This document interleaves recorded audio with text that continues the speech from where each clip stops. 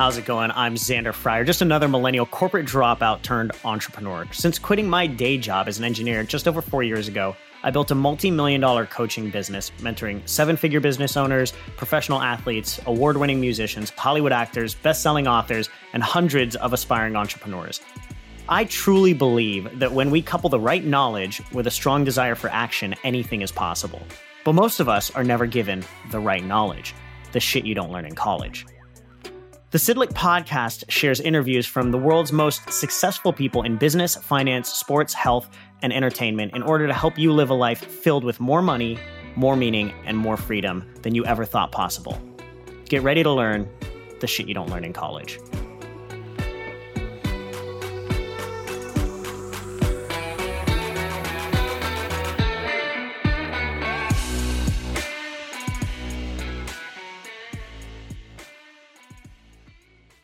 Hey, how's it going, everybody? Xander Fryer here, and welcome back to another episode of Shit You Don't Learn in College. Today, we've got my new friend, Dana Cornell, on the show. Now, Dana is a certified investment management analyst and certified financial planner whose passion is to take the uncertainty out of investing and provide consistent returns his clients can count on.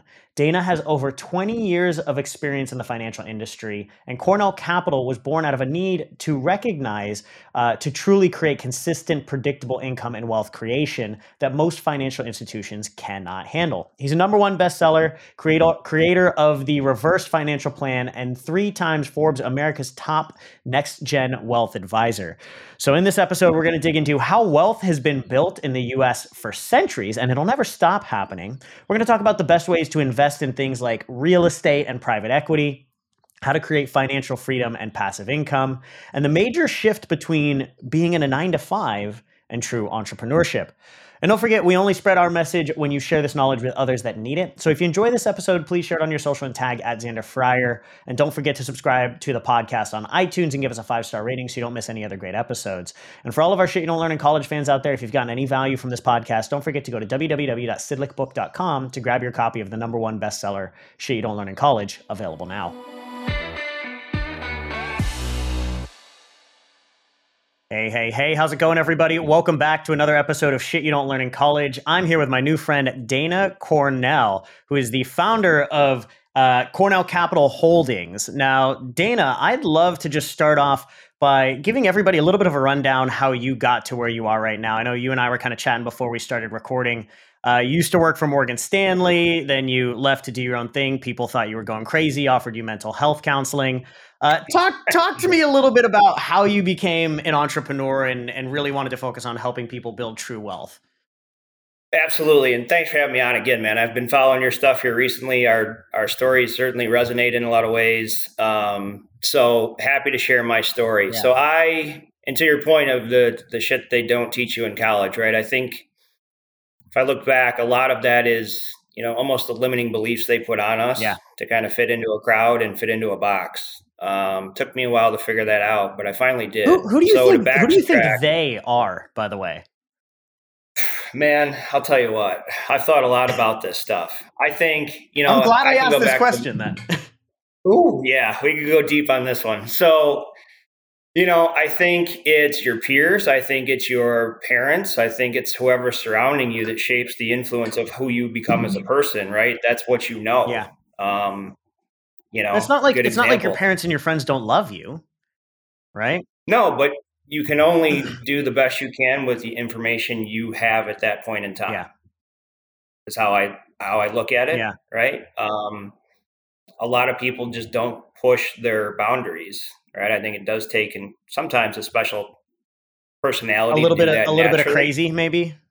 Yeah, a little bit. Unless you have like a dad like Tiger Woods who's doing it for you, right, or something like that. Yeah. But I think it takes a certain entrepreneurial mindset, if nothing else. Otherwise, you stay in your lane, and if you think you're outside the box, maybe you just go to school a little bit longer to become a doctor or something that's perceived as more successful, when honestly, in hindsight, if I knew what I know now, I would have never even went to college. Yeah. So you did, obviously, you, like many of us, like myself included, we gave into the peer programming, the parental programming, the school programming, and we followed that path. We went to school. I went down the engineering path. You clearly went down the finance path. Yep. So tell me how you got to the point of being like, nah, I got to get out of this. Yeah. So I'll give you the whole story real quick. So went to school, came out, degree in finance and pre-law. Again, kind of following that programming, right? Yep. I chose finance because my family was excellent. They taught me how to work hard. My dad's a contractor. My mom was a kindergarten teacher. Middle class, but we didn't have wealth. So going to law school versus starting in finance was the cheaper option. So I deferred my enrollment in law school for a year, started at a financial firm called Edward Jones Investments. Great firm to start at. The beauty of what they do is they make you go out and knock on doors. So yeah.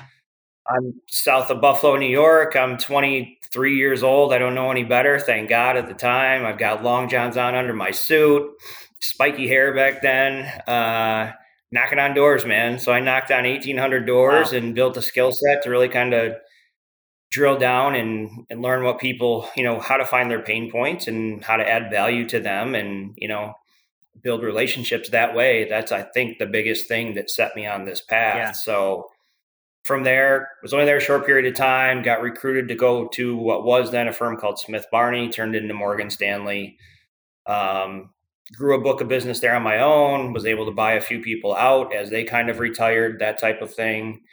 When you start right out of college, I had a good 15, 16 years in before COVID hit. I had been thinking about, what is my life really about? Yeah. Where is this taking me?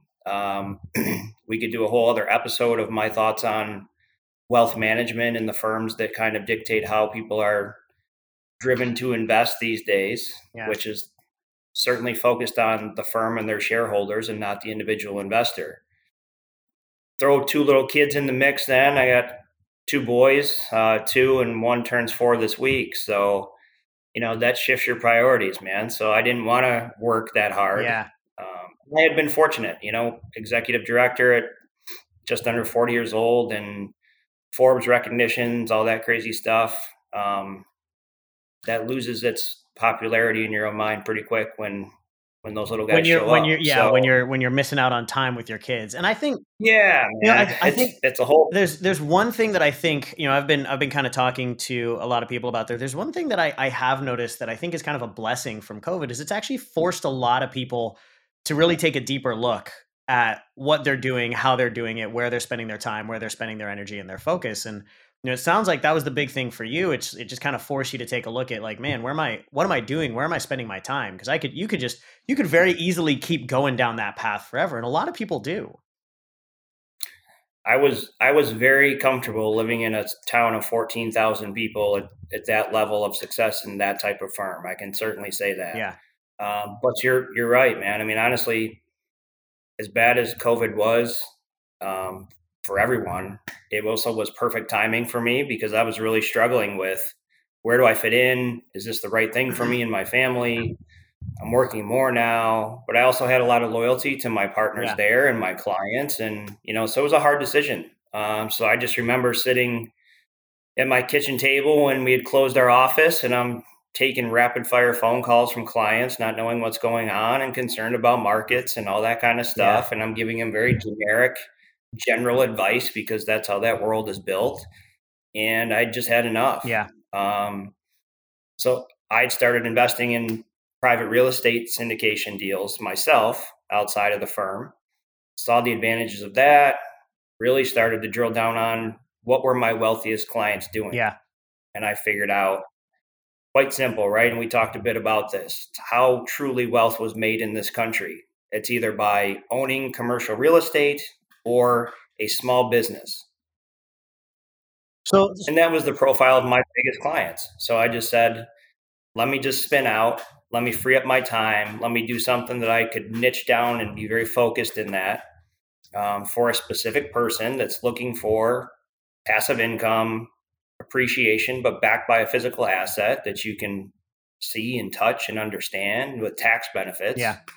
Everything all my clients were asking for. I just didn't have, in my opinion, the most efficient vehicle to give it to them. And these are the things that while you were working in a bigger company, you weren't able to provide for them. You weren't able to provide these answers, yet you could go back and you could see the history of the US wealth was built on these two tools. 100%. I mean, what's the documentary, How America was made, right, on Netflix, or How America was built? Go watch that again. Yeah. It's all of the names that you still see on all the biggest buildings. They owned all the real estate, and they owned a large private business. So, and small business drives our economy today. Right? So why not invest in those two things? Let's talk about those two things, because I think that's really interesting in the modern economy with everything going on. We've got all these different opportunities. You can go old school, you can go stocks and bonds, you can go, like you mentioned, private equity, we can do real estate.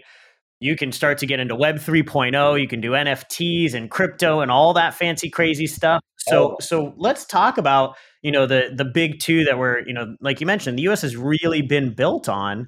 Why real estate and why private equity? Let's talk through them both. Let's start with real estate. Yeah. So, for me, there's, and when you say real estate, you have to be a little more refined by what that means, at least to me. Yeah. So, in Morgan Stanley, I was able to single family homes. You could do a real estate fund. You could do commercial property. You could do all sorts of different stuff. Yeah, so you can diversify by type of real estate, by asset class, by structure of how you own it. For the sake of our time constraints, I'll just kind of tell you where I found the best. And I've invested in all of it. I built that business on being different, right? I was the young guy. I couldn't just be your stock and bond provider.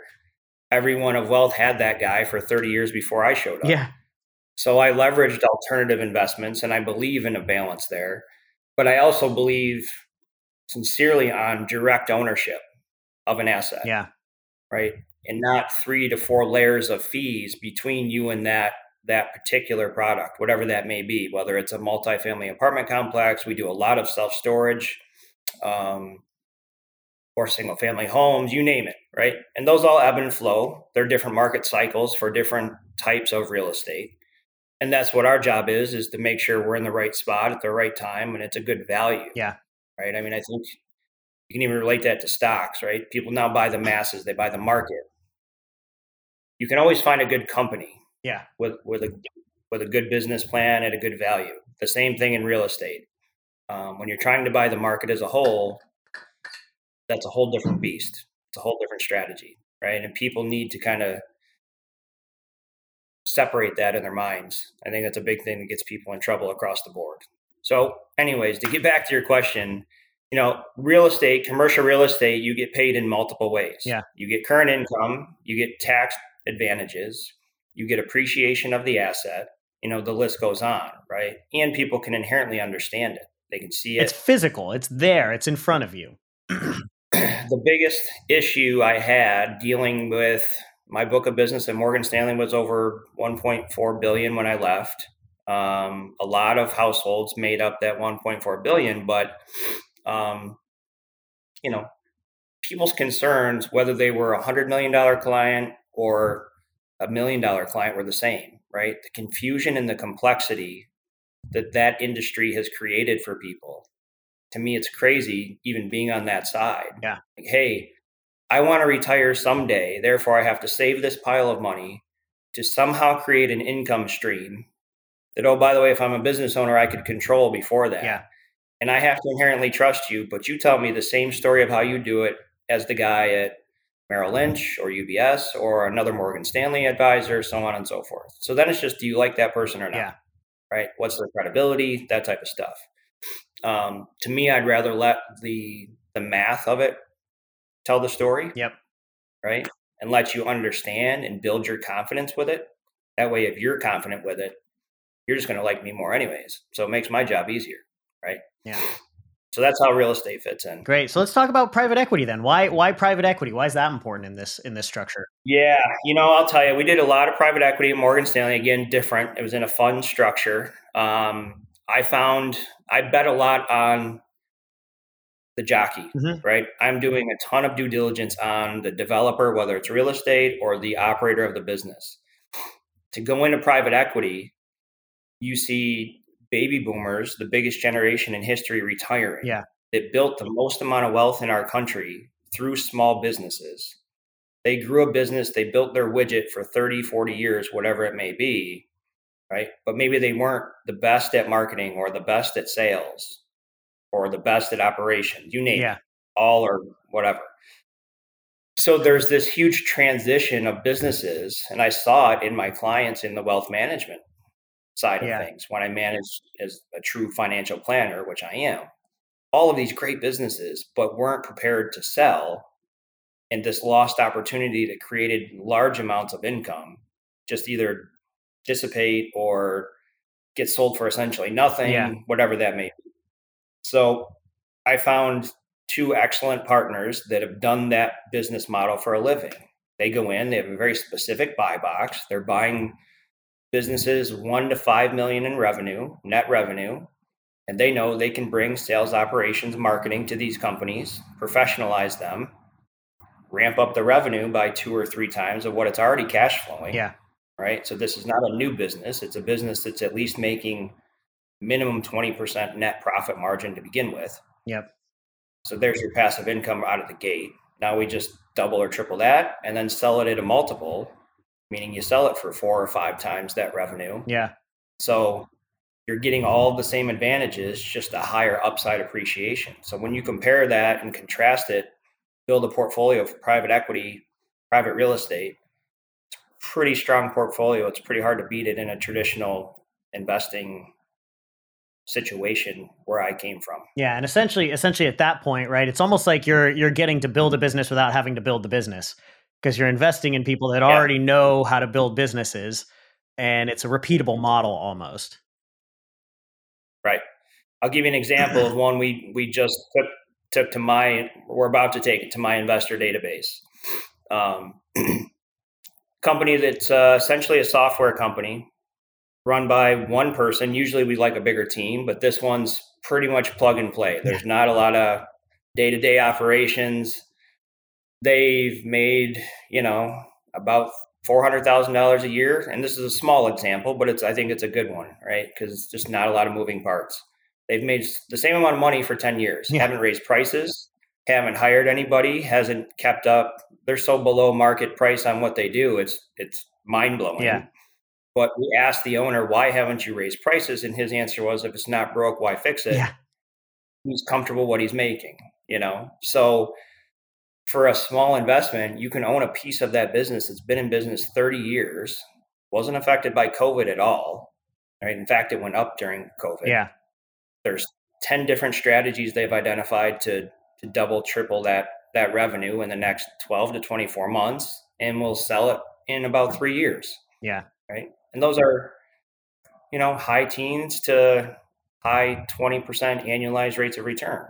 It's not for all of your money. It's not for everything, but it certainly has a place in everybody's portfolio. I think that's important. I think a lot of people forget, just like you mentioned, like when you can get compound interest and returns of double-digit returns, years on years, that's really how long-term generational wealth is actually built. It's not necessarily the people that are trying to 10x their money by betting on the when this happens now sometimes, but betting on the right unicorn crypto. It's continuous growth at a good reasonable rate, right?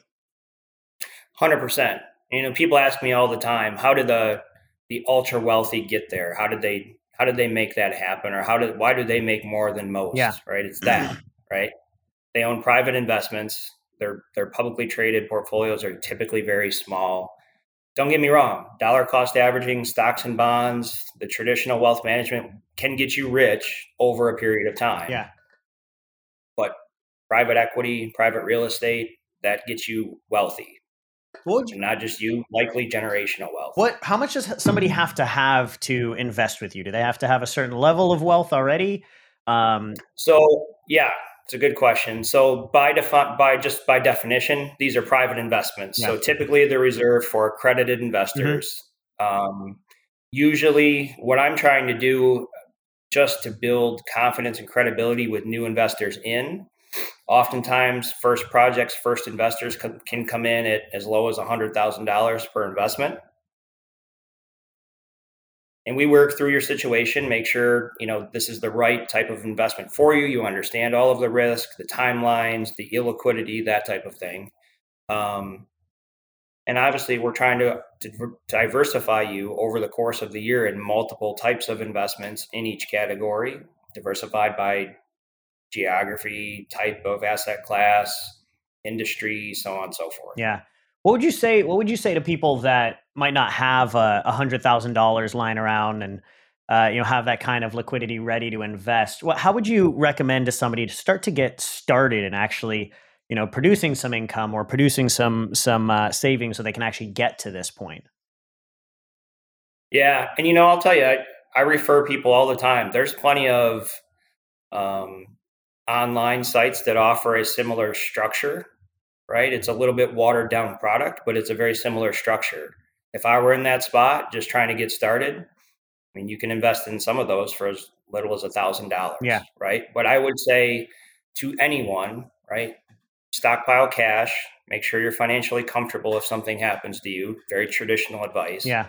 But then from there, create revenue streams. Yeah. When you say Everyone talks stockpile about cash, is there a certain amount that you say you need to have for you to be quote unquote comfortable? Yeah, Or? everybody's a little different. Yeah.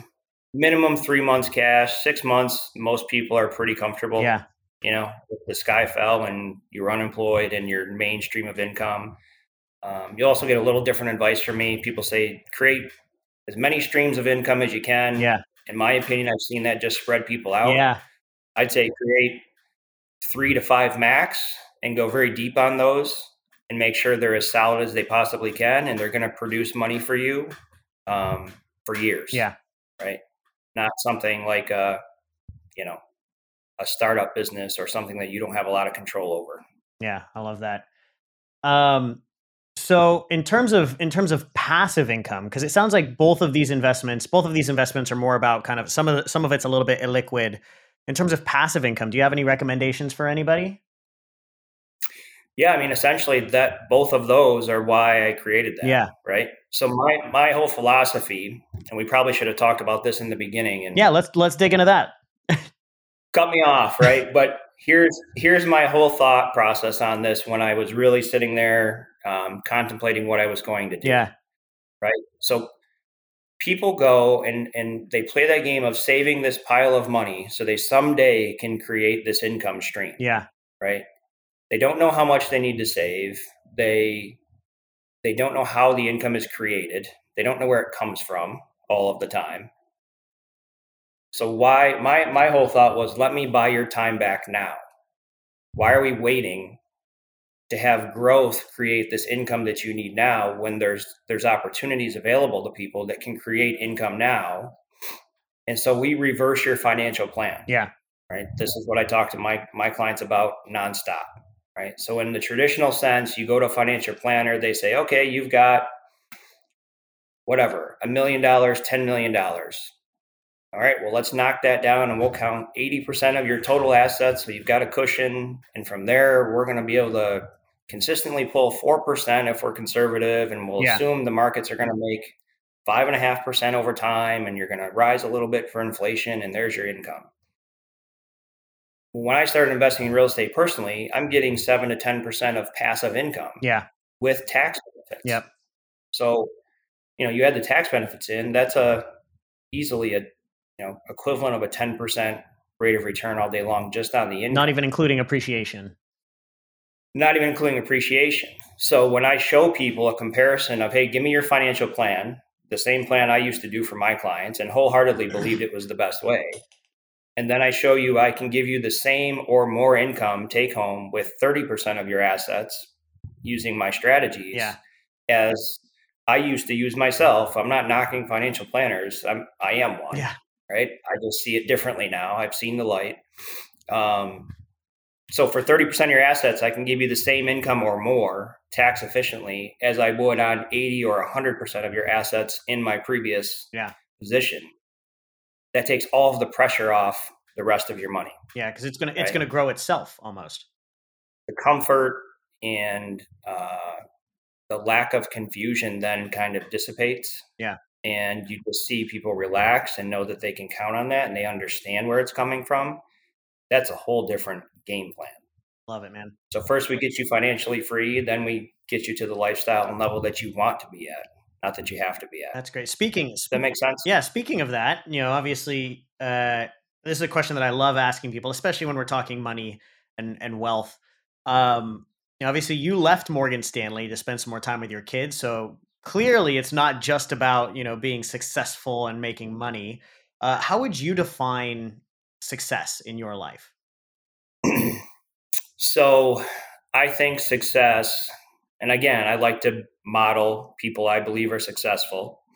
And I have a personal coach. I believe in a lot of that, right? And he and I talk about this a lot, right? But if you have the freedom, the financial freedom to spend the time with who you want, when you want to do it, where you want to do it, and then be able to contribute however you want, those are essentially the 5 freedoms of life in my opinion, is taught to me by my coach, a guy named Trevor McGregor, who's just unbelievable resource for me. Right. So if you can obtain those 5 freedoms in your life, not have to worry about how to create that, that's true freedom. Yeah, I love that. So I want to talk to you a little bit about your transition to entrepreneurship. Because I think that's something that I love hearing from people on. I think is really really helpful for a lot of people. So when you did decide to go full force into building your own firm and starting this up, what were some of the biggest obstacles that you had to face? Maybe tactical or strategic, and also maybe personal that you had to face when you were going through it. Yeah, I mean, to me, the biggest is the mental hurdles you have to get over. Yeah. Right. And I think anybody can look back in their life and remember a time where they didn't think they could pull something off, or something wasn't going to work out, and they surprised themselves and it did. Right? And what does Tony Robbins say? The greatest resource is resourcefulness. Yeah. I mean, that's entrepreneurship 101, right? You have to figure everything out. That was the difference for me. I came from a world that I was just, I did my thing. And you were handed the best practice and the SOP, and all that you stuff. Just followed those things. Yep. Yeah. Staff, the procedures, the policies, the operations, all of that stuff, right? So that was a big shift for me of, oh, wait, I don't just have to go help people. I have to actually make sure I'm running this business so I can be here to help these people. And I accomplished that in 2 ways. I found people that I really, really trust and were very good in those skill sets that complemented me. I'm not the operations guy. Yeah. I'm just not that side of a business, right? So I was fortunate to find people to fill those gaps, and we just kind of get resourceful, and you always have a new hurdle to get over, and it's the same hurdle a lot of times, but it's just bigger and higher to jump over. But you got to keep pushing, man. So I'll summarize that by, it's the same thing a mentor of mine told me when I started in the financial services business. I do believe it's true for entrepreneurialism if you do it right.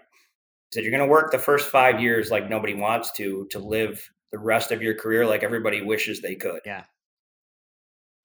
I think that's very true in a lot of cases. I love that. And I think that's really important too, because especially with social media now, like we see so much fluff online about the highlight reel basically of entrepreneurship, and you don't get to see a lot of the behind the scenes. And it really is, it's a fight for years. It's a real fight until you really get to live the life that you truly want to live. It doesn't mean it's not fun and it's not worth it and it's not fulfilling. It is, but it's a lot of work.